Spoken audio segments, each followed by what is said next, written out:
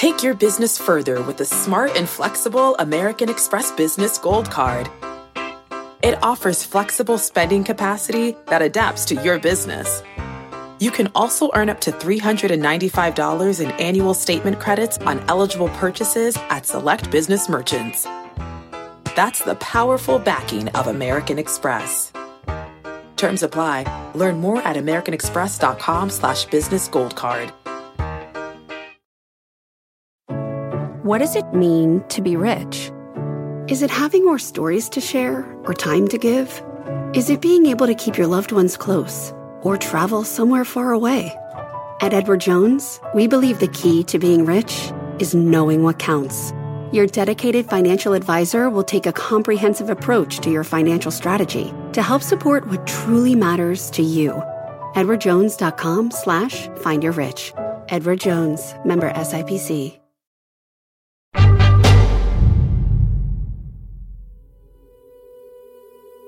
So what are the chances that two of the first four guests I ever had on this podcast would end up being the two new hosts of Jeopardy? We rebroadcast my conversation with Mayim Bialik last week. This week, it's Ken Jennings' turn. He'll start sharing hosting duties with Mayim in early November. Ken will always be associated first and foremost with his Jeopardy accomplishments, but I have to say, he's also written some fantastic books, and I think his life advice in this episode was some of the best any of my guests have given.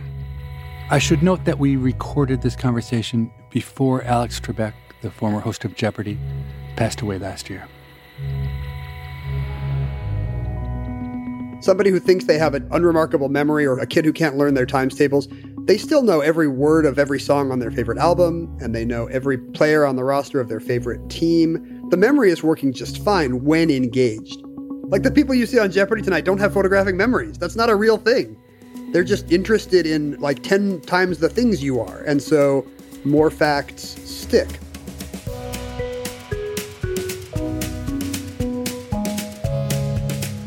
So everybody knows Ken Jennings, the amazing Jeopardy champion, 74 straight wins. He won the greatest of all time tournament. But for me, that's just the tip of the iceberg. Welcome to People I Mostly Admire with Steve Levitt. I once stumbled on one of his children's books. He writes books for nerdy 12-year-olds. And it was awesome. It was interesting. And then I found he wrote books for adults. And I started reading those and I couldn't put them down. Now he's got a podcast and it's incredibly fascinating. And here's a guy who I thought maybe he'd be one-dimensional when I just knew about Jeopardy. But the more I learned about Ken Jennings, the more amazed I was at how interesting he was, how smart he was, how multidimensional he was. This is a guy I'd like to get to know. This guy I'd like to be friends with.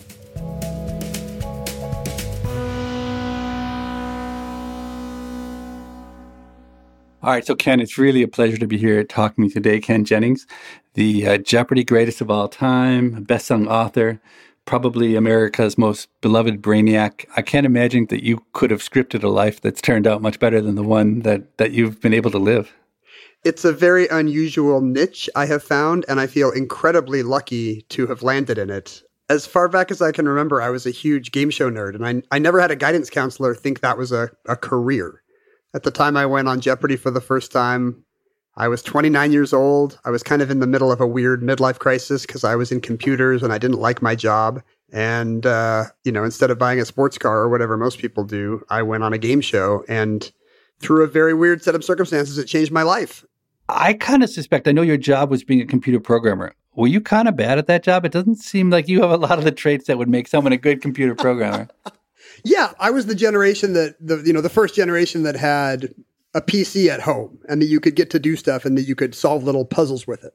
I really did think, I'll just solve little puzzles on computers my whole life and that'll be fun. And really, like midway through college, I realized this is just stultifyingly boring to me. I don't have the right brain for it. I'm not good at it. And in fact, I added a double major. I switched to an English major just to kind of try to get through college without losing my mind, just to have a few classes that I would enjoy. Essentially, what you've done is you've turned your hobby into an incredibly rewarding career. And you've been better at that than me. Well, my two hobbies are data and golf. And I've turned data into a career. I actually tried to turn golf into a career too. I don't know if people don't know this, but when I turned 40, my midlife crisis was that I decided I wanted to be a professional golfer on the Champions Golf Tour. And I worked really, really hard at it. And I really was, the physical limitations were far too great, and I never got to be that good. You've done much better in that regard than I did. Well, the thing they say about you can take all the joy out of something by starting to do it for your livelihood. It's true to some degree, even though I love writing and I love podcasting, it was such a treat when it was new. Like my first book was so much fun to write and the first podcasts were so much fun to record. And then it becomes homework like anything else. Then it's got a deadline and you just have to keep doing it. And it's the same fun thing, but for some reason your brain is like, oh, no, this again? It's a terrible thing. It sounds like it's time for another midlife crisis. Yeah, and really my crisis right now is just like not having kids who need a good dad anymore because they're aging into adolescence, and now I'm out of a job, which is a real second midlife crisis. So you've described in your books what you were like as a kid, and like you, I was a real sponge for information, and actually my father encouraged it. My father used to pay me $50 per volume of the encyclopedia that I would read and then write questions on. So I probably made it through 8 or 10 letters of the 26 in the encyclopedia when I was maybe, 10 years old.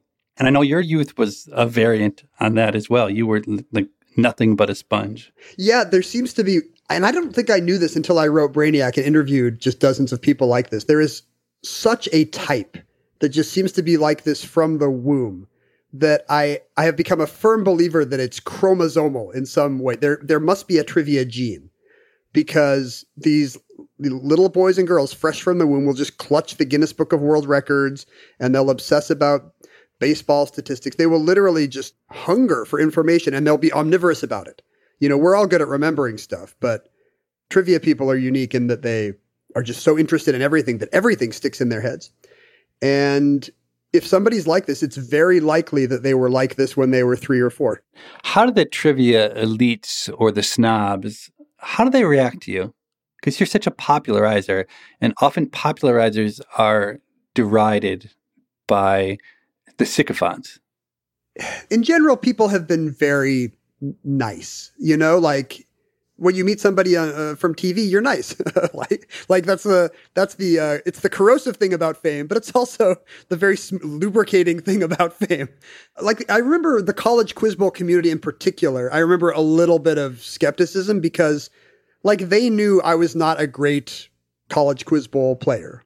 I was a generalist and I was raised on Jeopardy. So my idea of the trivia canon is Jeopardy. Lots of wordplay, lots of a puzzle element, questions you can kind of figure out with a combination of intuition and induction. And Quiz Bowl is much more about who can recognize the obscure academic fact first. And like that's one of the least interesting things about quiz games to me. So my aesthetic of trivia is kind of different from a lot of those people. And when I was writing or editing a lot of quiz questions, I would privilege kind of the puzzle-solving Jeopardy thing, the bringing together facts from different fields, including lowbrow culture, and that doesn't go over big there. So there are some culture wars that you wouldn't care about if you weren't a trivia person, but which I just find fascinating. Yeah, I had the same thing in economics because I'm obviously not the best economist in the world. I'm not even above average, probably, for an academic economist in many ways. Yet it was puzzling to a lot of economists that my stuff was popular. And it typically led to one of 3 reactions to me. And you probably get some of the same ones. One reaction was kind of disgust and disdain. A second reaction was that they thought that, well, if I can do this, then obviously they can do better than me. And everyone decided they wanted to write a book because they figured if Levitt can write a popular book, I'm sure I can write a popular book much better than his. And the third reaction was to say, hey, this is great news. Since Freakonomics came out, there are more economics majors. And since there's a limited supply of economics professors and a bigger demand for our services, my salary is going to go up. Yeah, I can see analogs to all those. It's when a subculture gets a little bit of a spotlight, it's exciting. But then it's like the little band you love going big. And So there's downsides as well.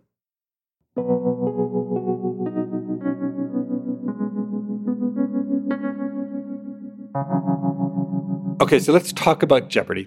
Back in 2004, you had your amazing run. And then earlier this year, you returned for the greatest of all time tournament. And that was against Brad Rutter and James Holzhauer. And Brad Rutter has the record for the most money ever won on Jeopardy! And James was this new hotshot with 32 wins. And he holds the 10 highest single day winning totals of all time. Okay, and you had to be the underdog in that tournament, but yet you came back and won it. You beat those two, and you put up numbers in the process that were better than anything you've ever done before.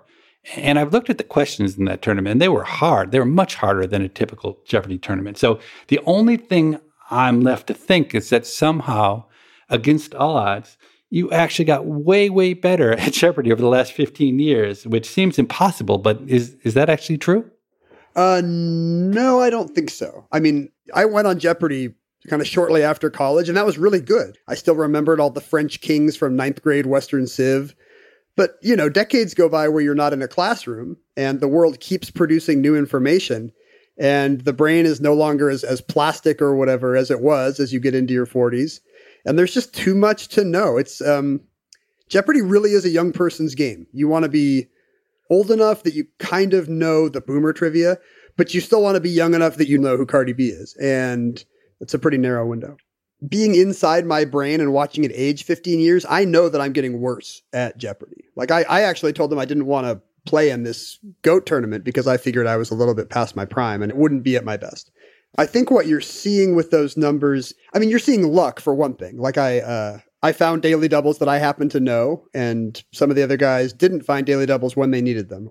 But I think you're also just seeing whoever's mojo is just kind of locked into the right rhythm on those tape days. And that happened to be me. But, the stats would vary widely if James's buzzer timing was a millisecond different that day. And you would think, he knew more of those clues. What share of the questions do you know? On any given night, there's 61 Jeopardy! Questions, and I know 50-something of them, I think. And as you're saying, they got a little harder in the tournament because they didn't want it to be nothing but reflexes determining that game. So it's a little different in a championship game, but we all probably knew most of the same game material, with some noise, but it's just a matter of who gets to buzz in first. And that's true of Jeopardy! Every night. Almost all of the contestants are buzzing almost all of the time. What I am most surprised by is here's a show that's been on the air for 40 years. Some of the smartest people are on it. And James Holzhauer comes along, and if you believe the media reports, he completely revolutionized the game by having a different strategy. And it just doesn't sound right to me. Do you think that he revolutionized the game? Or put another way, do you wish when you had been on the show that you had played like him? So two things here. One is that Jeopardy! Is unique in all the fields of human achievement or competition in that you're seeing people play for the first time. They just walked into the studio that morning and they got to try the buzzer for a few minutes and then they made a TV show. So it would be like if you watched the Olympics on NBC and everybody you watched, the high jumpers, the badminton players, they were all just basically trying it for the first time on national TV. And a situation like that does lead players to just kind of do what they've seen done, to be risk averse, to not want to try things out. That said, most of the things in James's arsenal, starting at the bottom of the board, looking for daily doubles, those are things that people have tried before. And really the secret of James's strategy is if you try those things and you are one of the top all-time players, it's incredibly effective. In general, people should be prone to bigger wagers on Jeopardy! You should take more advantage of daily doubles than most people do. Because historically, I think daily doubles are answered right, even by just an average player, something like 70% of the time. And so I'm somebody who probably could have played a James-like game with bigger wagers, and it would have been a bigger check. But honestly, I think one of the reasons why I was on that show for 6 months is just because I played a low-impact game, and it lowers the chances of big catastrophes, like you're saying. But also psychologically, you never have to come back and play Jeopardy knowing that you just lost $40,000 on a trivia question. And for a professional gambler like James, he has the cool head for that. And I don't think I would have coped very well with having to play under those conditions.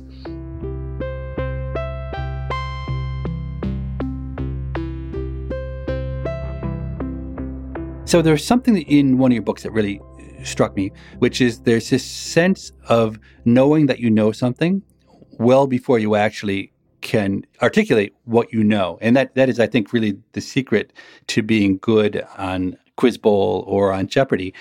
And it's an interesting phenomenon about the brain that I've never really heard discussed anywhere. Have you reflected at all? Do you have any sense of the deeper meaning of that? Yeah, you have to learn not to, as you say, not to buzz in when you have the answer. You have to buzz in when you know you can buzz in with the answer. So it's a kind of meta-knowledge about the brain. And so much of these games are really meta-knowledge. It's not just producing the right answer. It's being able to think through, is this answer too obvious? Is this answer too difficult? Does this fit the previous clues in the question about chronology and gender and geography and so forth? There's a lot of heuristics like that going on. But yes, the sense that, and I don't know if everybody can do this, but to be aware of the existence of your fact or ability before you can actually produce it is super important to Jeopardy! And I have no idea if it's important to other areas of life. I never got to a good NFL quarterback about this. I wonder if quarterbacks have the same sort of sense of they know what they need to do before they really know what it's going to be, and it allows them to react somehow more quickly. But most of life is not about speed. And so I don't think we practice that skill very often. I think things we don't practice, we're not very good at. There's a big problem when rookies play Jeopardy! Type games in that they're extremely resistant to trying to answer. And, afterwards you'll say time and you'll say, oh, well, no, actually that was Kazakhstan. And, somebody will be like, yeah, I knew it was Kazakhstan. And they're right. They did know it, but they're extremely resistant to answering the question. And I'm sure that goes back to just humans being bad at gauging risk. But we're not good at knowing what we know. So let me stick on the topic of the brain. So you've written that you have a geographic memory, and I don't even know what that means. What do you mean by that? I did not understand this about myself until I wrote a book about my childhood love of maps and geography. I wrote a book called Maphead about people with weird geographic quirks and hobbies. And one thing I found right in the book is that I see the world through a very geographic lens that many people do not share, but other people with weird geography fixations do. It comes into play in terms of memory. I will find that I often kind of file stuff away by place.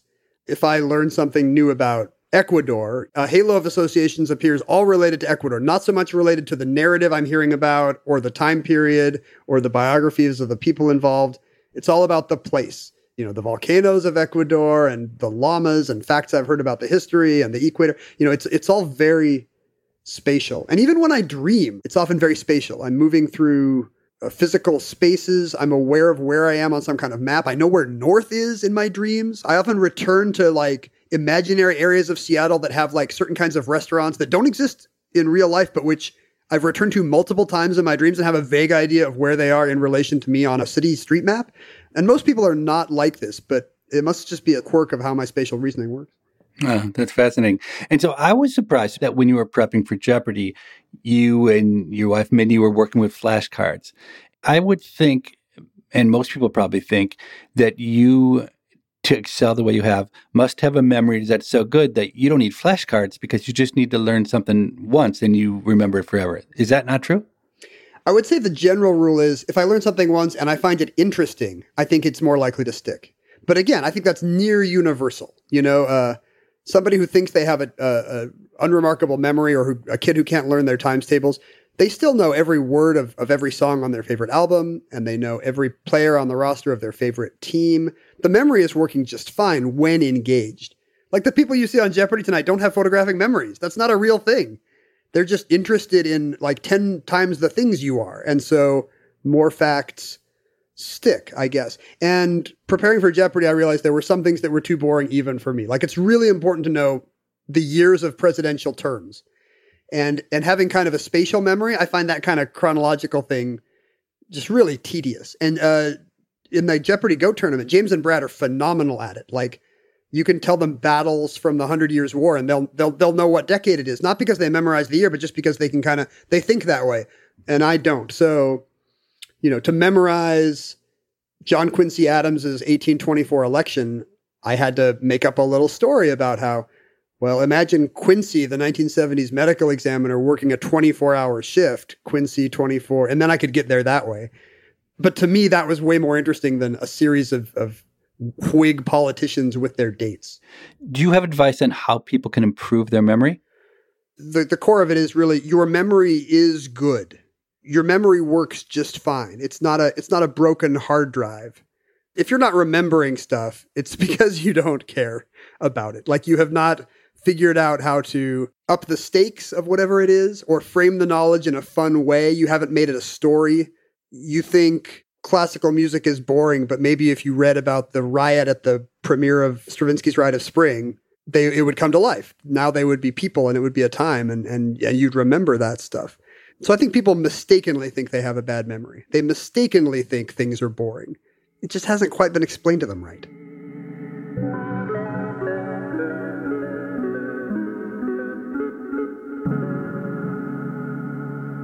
So I understand, of course, why you do Jeopardy, but you compete on trivia generally. So, for instance, we're both in this thing called the Learned League, which is a trivia league that's got 16,000 people.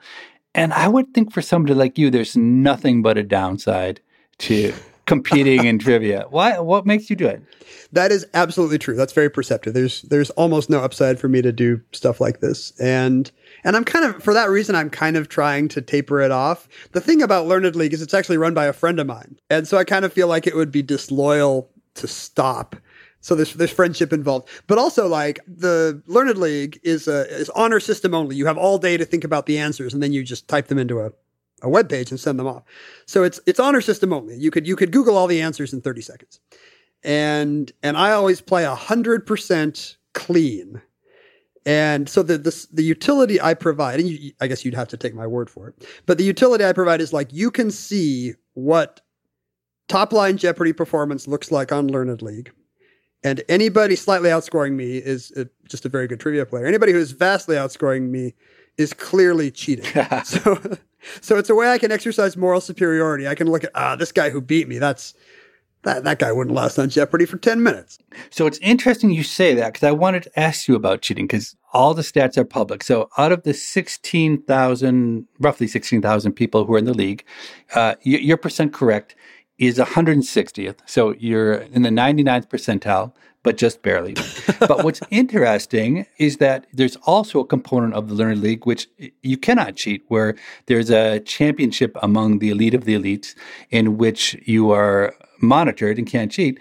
And you have finished in the top 10 the last 2 years. And that there are other possible hypotheses, but that certainly does kind of point to the idea that there's some cheating going on. Is that your take on it as well?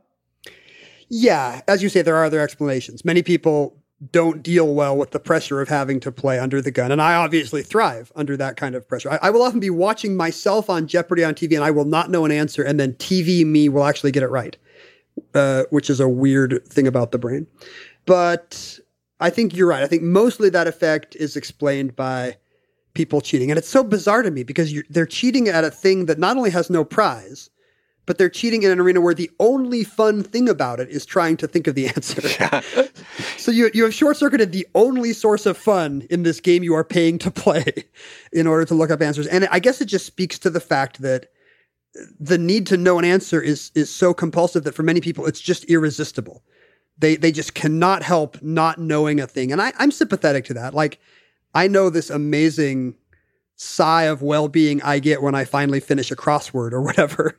To finally know an answer that was bugging you, it's incredibly satisfying.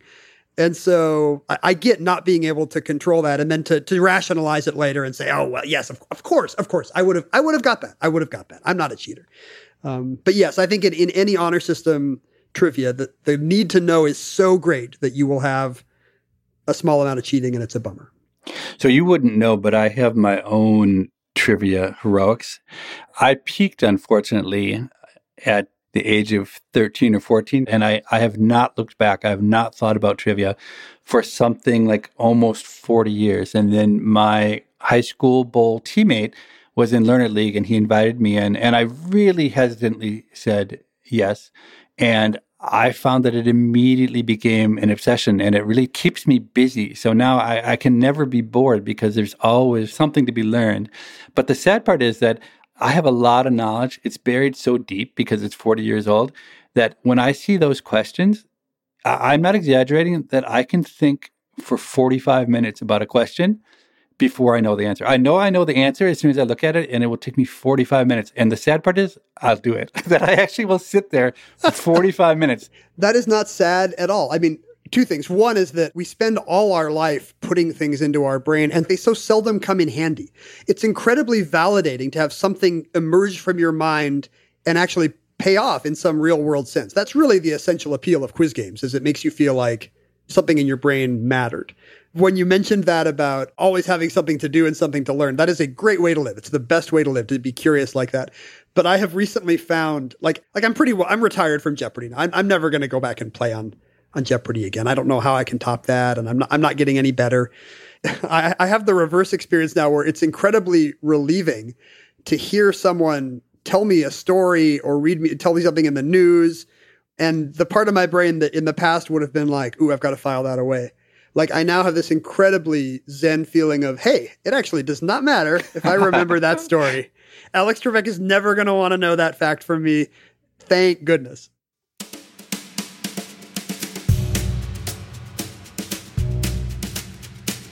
You're listening to People I Mostly Admire with Steve Levitt and his conversation with all-time Jeopardy champion Ken Jennings. They'll return after this short break.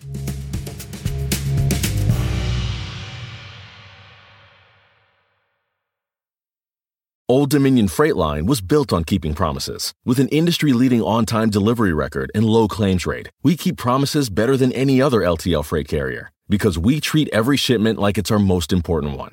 Which means we do the little things right so that we can keep our promises and you can keep yours too. That's what drives us. To learn how OD can help your business keep its promises, visit odfl.com. Old Dominion, helping the world keep promises. People I Mostly Admire is sponsored by Rosetta Stone. Traveling is so much more meaningful when you understand the language of the place you're visiting. Rosetta Stone, one of the most trusted language learning programs, has helped millions learn new languages and can help you too. With Rosetta Stone, you'll learn intuitively. You're trained to listen, speak, read, write, and think in your chosen language. You'll be prepared for real, authentic conversations. Plus, their True Accent feature gives you feedback on your pronunciation. And with the Rosetta Stone app, you can learn anytime, anywhere with customizable lessons as short as 10 minutes. For a very limited time, our listeners can get Rosetta Stone's lifetime membership for 50% off. That's 50% off unlimited access to 25 language courses for the rest of your life. Redeem your 50% off at rosettastone.com/admire. That's rosettastone.com/admire. People I Mostly Admire is sponsored by IXL Learning. Busy parents have enough on their plates without adding their children's homework to the list as well. IXL is an excellent resource for homework help, which is especially nice for parents who are rusty on school info themselves. IXL Learning covers math, language arts, science, and social studies.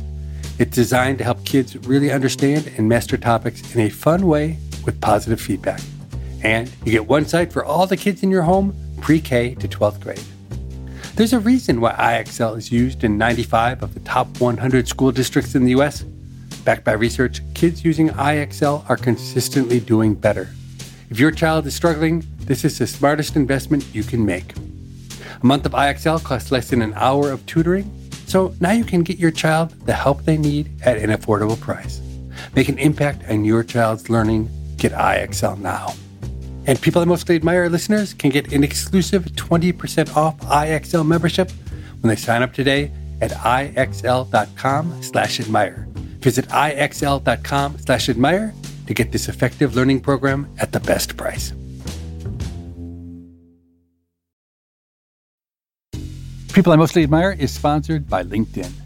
When you're hiring for your small business, you want to find quality professionals that are right for the role.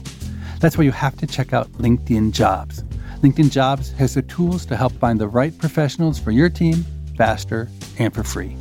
LinkedIn isn't just a job board. LinkedIn helps you hire professionals you can't find anywhere else, even those who aren't actively searching. 70% of users don't visit other leading job sites. If you're not looking on LinkedIn, you're looking in the wrong place. LinkedIn knows that small businesses might not have the time or resources, so they're constantly finding ways to make the process easier. 86% of small businesses get a qualified candidate within 24 hours. They even just launched a feature that helps you write job descriptions, making the process even easier and quicker. Post your job for free at linkedin.com/admire. That's linkedin.com/admire to post your job for free.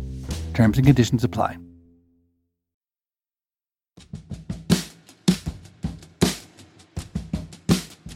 Hey, Steve, I wanted to know, how's your attempt to learn German going?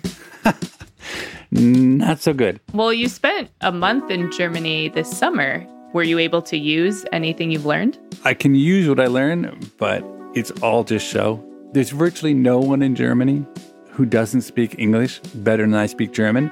So we've recently had 2 listeners write in to ask questions about languages. Jonathan E. wanted to know, does knowing certain languages have an economic worth? Do you have an answer for him? I have a little bit of data and a lot of common sense that I think gets to the bottom of this. So the little bit of data looks at Americans and shows that the returns to knowing foreign languages are really low, on the order of maybe a 2% increase in your average wage. I think it's just obvious that in the U.S., where everything is conducted in English, you just won't get a very big return to knowing a foreign language.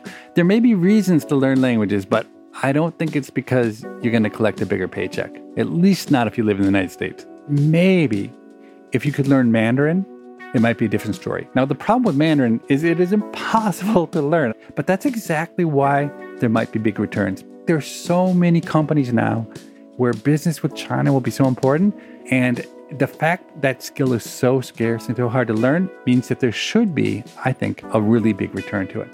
What if you're not American, though? I think if you're not American, then it's a totally different story, because English is the language of business. If you don't speak English, all sorts of opportunities are cut off. I spent 3 or 4 days a few years ago wandering around in the slums of Mumbai, and it really seemed to me that there were very few ways out of the slums, but one obvious way was knowing English, because it opened up the hospitality industry to you. It opened up call centers. And a project I've been working on without success ever since then is, how can I find a way to help motivated children or adults who are living in the slums of India learn English? Because it's not easy. I went to the grammar schools, and the teachers who were supposed to be teaching English didn't really speak any English. So you weren't going to learn good English from going to school. If we could create that opportunity, there'd be some set of people who could really benefit from access to learning English. So we had another listener write in, David L. He's a freshman in college, and he's wondering if he should continue taking French because it'll be beneficial, or if he should just forget French and take classes he's actually more interested in. I would tell you, whether it's languages or anything else, I think every college student should take what they like, take what they enjoy. The specific things you learn in college aren't that important. It's really about exploration, about learning how to think, about being excited about the world around you and finding what you'll be good at. And so in that regard, my advice to my own kids and to the people I advise, just take what you love. I think the economic outcomes for people who study stuff they don't love anyway aren't good. I'm really all in favor of exploration, taking chances, having intellectual fun while you're in college. I wish I had done so much more of it myself. I should note that there are 2 Freakonomics radio episodes that cover languages. One's called, Is Learning a Foreign Language Really Worth It? Number 158. And the other one's called, Why Don't We Speak the Same Language? Number 300. Thanks for writing in, David and Jonathan. If you have a question for us, our email address is pima@freakonomics.com. That's PIMA@freakonomics.com. It's the acronym for our show. Steve and I read every email that's sent. We look forward to reading yours. Thanks.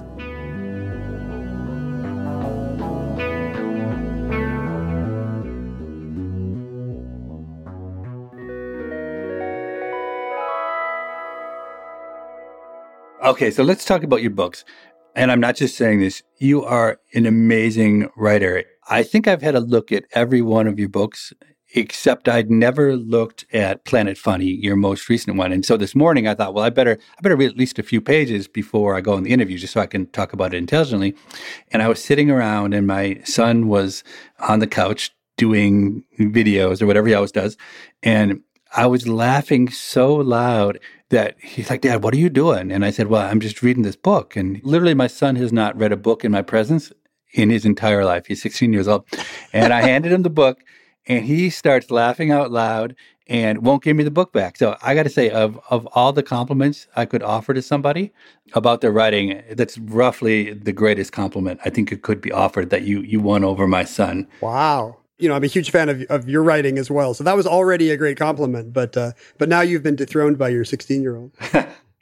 So you've written a book about the lies we tell our children. And I should have something better to do, but obviously I don't. I actually went through all of the ideas in that book, and I tallied up your judgment of whether the things that we tell our kids are true or false. And 2/3 are false, and 1/3 are true. But that surprised me, because honestly, when I was growing up, I believed everything my mother said. And then when I got to be roughly college age, a couple times it occurred to me that maybe things weren't true. And I researched what my mother said. And I shouldn't say this because she's probably listening, but literally my mother has not been right about a single thing. Maybe other people would be surprised that only 1/3 of the things we tell our kids are true. But I was shocked that anything we tell our kids are true. You know, the data set is weird because the book kind of fact checks just old wives' tales, but I've selected the things that kind of have surprising twists. I mean, a lot of the common sense things I tell my kids are like, don't put the fork in the toaster. And that's 100% true. I feel like I'm pretty reliable. Don't put the fork in the toaster. It's just the things that we were repeating that we heard from our parents that we have not fact checked and that we sometimes get wrong. And they're kind of surprising. Like all the eye-related ones are not true. Like you'll hurt your eyes if you wear your sister's glasses. You'll hurt your eyes if you watch TV too close or too long. All this stuff about hurting your eyes is baloney. Your eyes will bounce right back. My wife told her younger brother one time when they were camping, because he was playing music she didn't like, she told him that he had to turn his music down because it would attract mosquitoes. And she knew fully that she was lying to him. She just needed some reason for him to turn down his stereo. And she had told me that story. And the amazing thing was, not, a year ago, her fully grown, now, 35-year-old brother said completely seriously, oh my God, we have to turn the music down. We don't want the mosquitoes to come and bite us. And I turned and we both broke out laughing. But the power of things you learn when you're 5 years old, they have a power to stick with you and to rule your life if you don't have enough common sense to understand that authority figures are often lying to you for their own private benefit. I don't know if that's just a result of how plastic the brain is when you're a kid, or if it's just some example of primacy effect where, the first thing you hear about a topic tends to stick more than subsequent things. But that is absolutely true. And that's why parenting stuff was such a fertile field for this kind of pop reference debunking kind of a book, because I think we do just pass along stuff that we think is dangerous because we heard it once. Apple seeds are dangerous. Don't drop a coin off a balcony that can go right through somebody's head, or, and it's now it's very easy to run numbers on this. And there is peer reviewed research on a lot of this stuff. I think half a dozen different universities have done work on the 5-second rule, just because, it's a fun thing. You'll get publicity, I guess. Is that why that stuff gets researched? You probably know better than me. Yeah, I think a lot of people don't have much to do research-wise, and the idea that you could do something that somebody would ever care about is alluring, even if the global import of it is not going to be earth-shattering. But it's astounding. There have been hundreds of studies trying to relate sugar intake with hyperactivity in children, and nobody can do it. There appears to be no relationship at all between whether your kid has had sugar and how nuts they are. And no parent will believe this, but it is apparently true. It's academically unprovable. You just happen to see your kids running around a lot at a place where they just had a birthday cake, and you think, see, sugar rush. But sugar rush is not real. I find issues of correlation versus causality, the human brain is really not well equipped to separate those two. And parents are at the front of the line when it comes to confusing correlation and causality.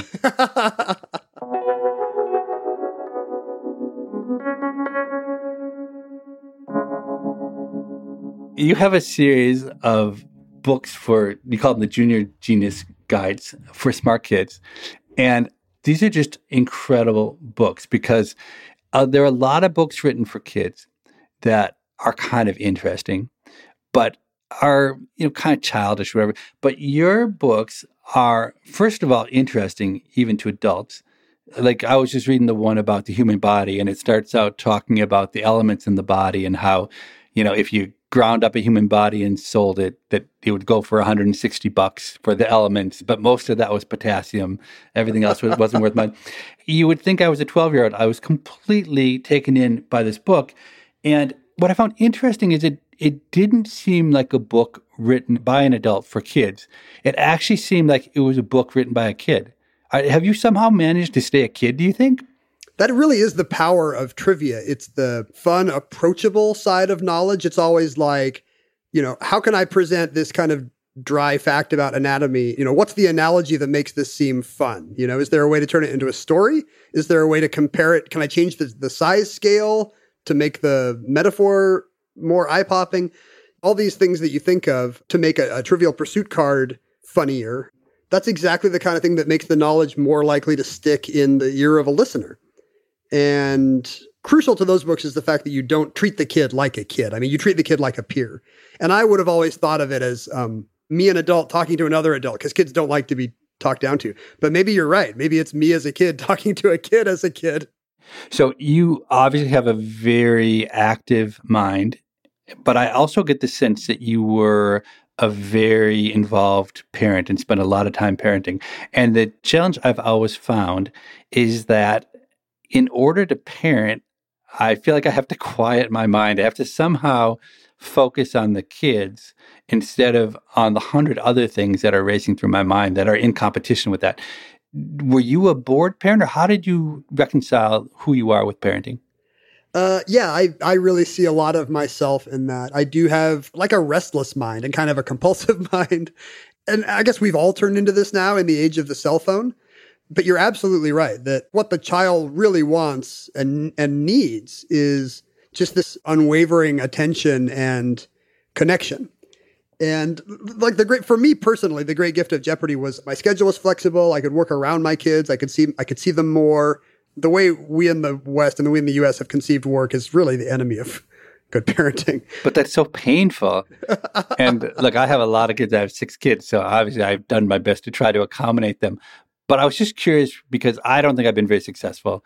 I'm not a person who has gotten a tremendous amount of moment-to-moment joy out of playing, fantasy games with my children. And I thought maybe you might have some kind of secret. If you've got 6 kids, you should be telling me the secret. I mean, you're playing the game on the highest difficulty level.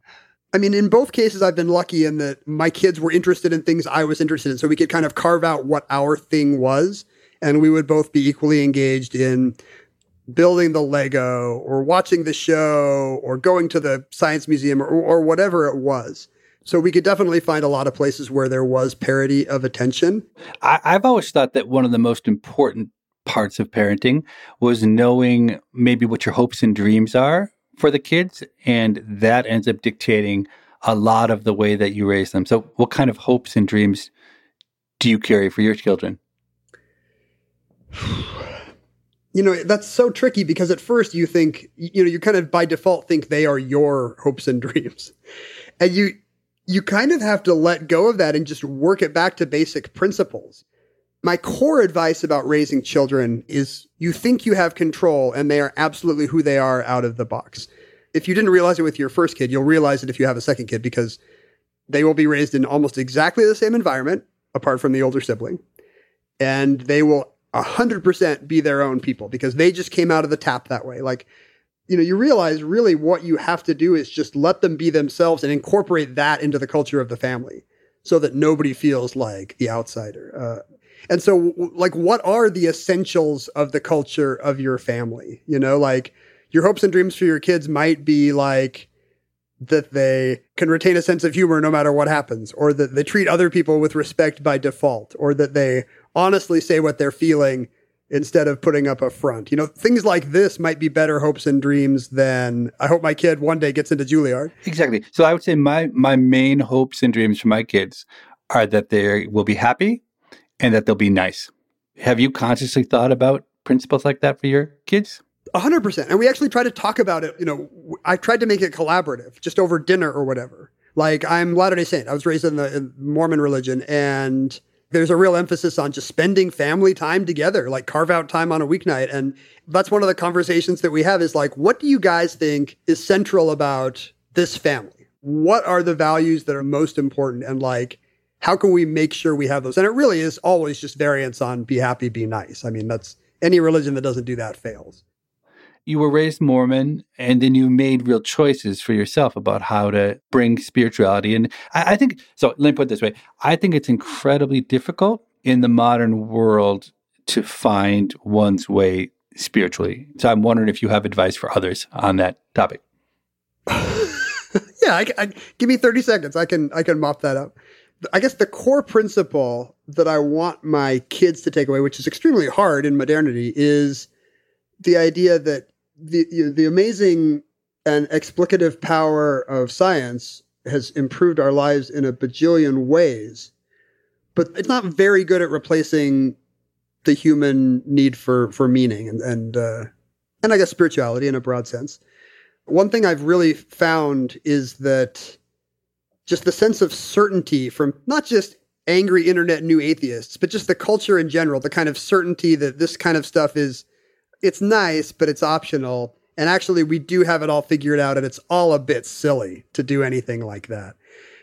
It really rivals the worst kind of religious closed-mindedness that I ever saw as a kid. It's exactly what I see from people online just scoffing at any practice of religion. As if all the great thinkers who were trying to figure all this stuff out were dummies. But Spaghetti Monster 69 on Reddit has this all figured out. And I just want I don't keep my kids from imbibing that. Like, I'm okay if they don't wind up believers, but I don't want them to have considered it unworthy of consideration, Like, I want them to put in the time and ask the questions and to realize that the questions are important because they appear to be optional. So your kids are growing up, you've retired from Jeopardy. Where do you think you're going? What's next for you? Yeah, it really is an inflection point for me. And as I've said, like not needing to be a dad that much anymore. While you're doing it, you don't realize how much of your life is being a dad and kind of keeping the room lively and being a bit of a cruise director. And, being the fun dad takes some work. And so having that gone and Jeopardy gone means I get to work more on the things that I've kind of been spread pretty thin because I like to do everything a little bit. So the book I'm late with, which is kind of a fun travel guide to the afterlife, different versions of the afterlife from mythology and religion and TV and everything, theme park rides, comic books. That actually is finally getting finished now. I've been doing a podcast with my friend John Roderick called Omnibus twice a week that we really enjoy because it's fun to stretch a little, and having this kind of spatial memory that I do, I'm not great at narrative, which is, again, not a good trait in a writer, but it's really exciting to try to work on something new and get better at something no matter how late in your life it is. Maybe being on the other side of the screen, people who retire as players, they're going to be coaches, they're going to be GMs, they're going to be booth teams. I don't know if there's such a thing as a professional trivia coach, but hopefully I can do stuff like that from the other side of and it's much easier when you have the answers in front of you. So it's a lot less stressful. Obviously, someday will come when Jeopardy needs a new host. And I think that there will be a unanimous vote for who that new host should be. And that's going to be you, don't you think? No, that's very flattering. Thank you. But I get asked that a lot, and it's very troubling for me, mostly because it makes me have to think about a version of Jeopardy without Alex Trebek. And I'm not emotionally ready. Like, he's so ingrained in the rhythms of the game to me, having just grown up on his voice, that really people consider him a part of their families. He's in their house for half an hour every night. I can't imagine a version of Jeopardy that is post-Alex. So I'm trying not to. Yeah, I think everyone is.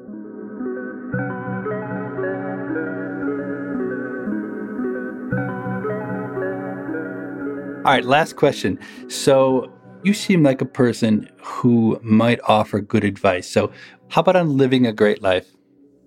the secret is not necessarily to follow your bliss. Like, I get annoyed when I hear people who have succeeded improbably in a field tell you to follow your dreams.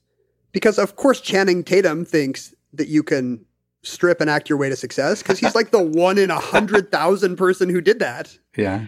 And it does not follow that just because I was able to pay for a house on game show winnings that every Jeopardy fan should quit their job and train for Jeopardy.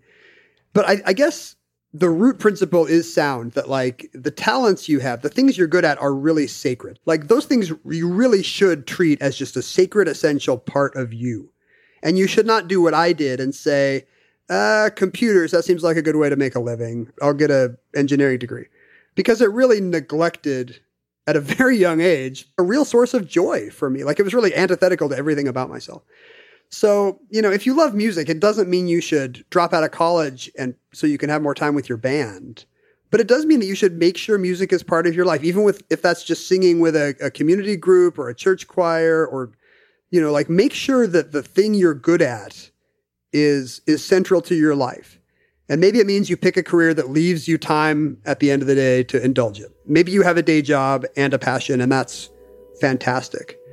But just don't neglect the thing about you that makes you weird, because that was my mistake. And Jeopardy was the only thing that rescued me. We'll be back next week with a brand new episode. Thanks for listening. People I Mostly Admire is part of the Freakonomics Radio Network, which also includes Freakonomics Radio, No Stupid Questions, and Freakonomics MD. This show is produced by Stitcher and Renbud Radio. This episode was produced by Matt Hickey, with sound design by David Herman. We had help from James Foster. Our staff also includes Allison Criglow, Greg Rippin, Joel Meyer, Trisha Bobita, Morgan Levy, Jasmine Klinger, Emma Terrell, Lyric Bowditch, Jacob Clementi, and Stephen Dubner. Theme music composed by Luis Guerra. To listen ad-free, subscribe to Stitcher Premium.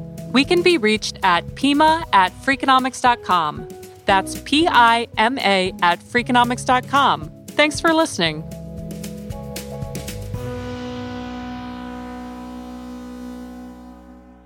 When I lost on Jeopardy, it was a business question. It was about H&R Block. It was tax prep, a thing I'd never thought of for more than 10 seconds in my life. So who knows how history would be different if I'd actually been the business econ guy.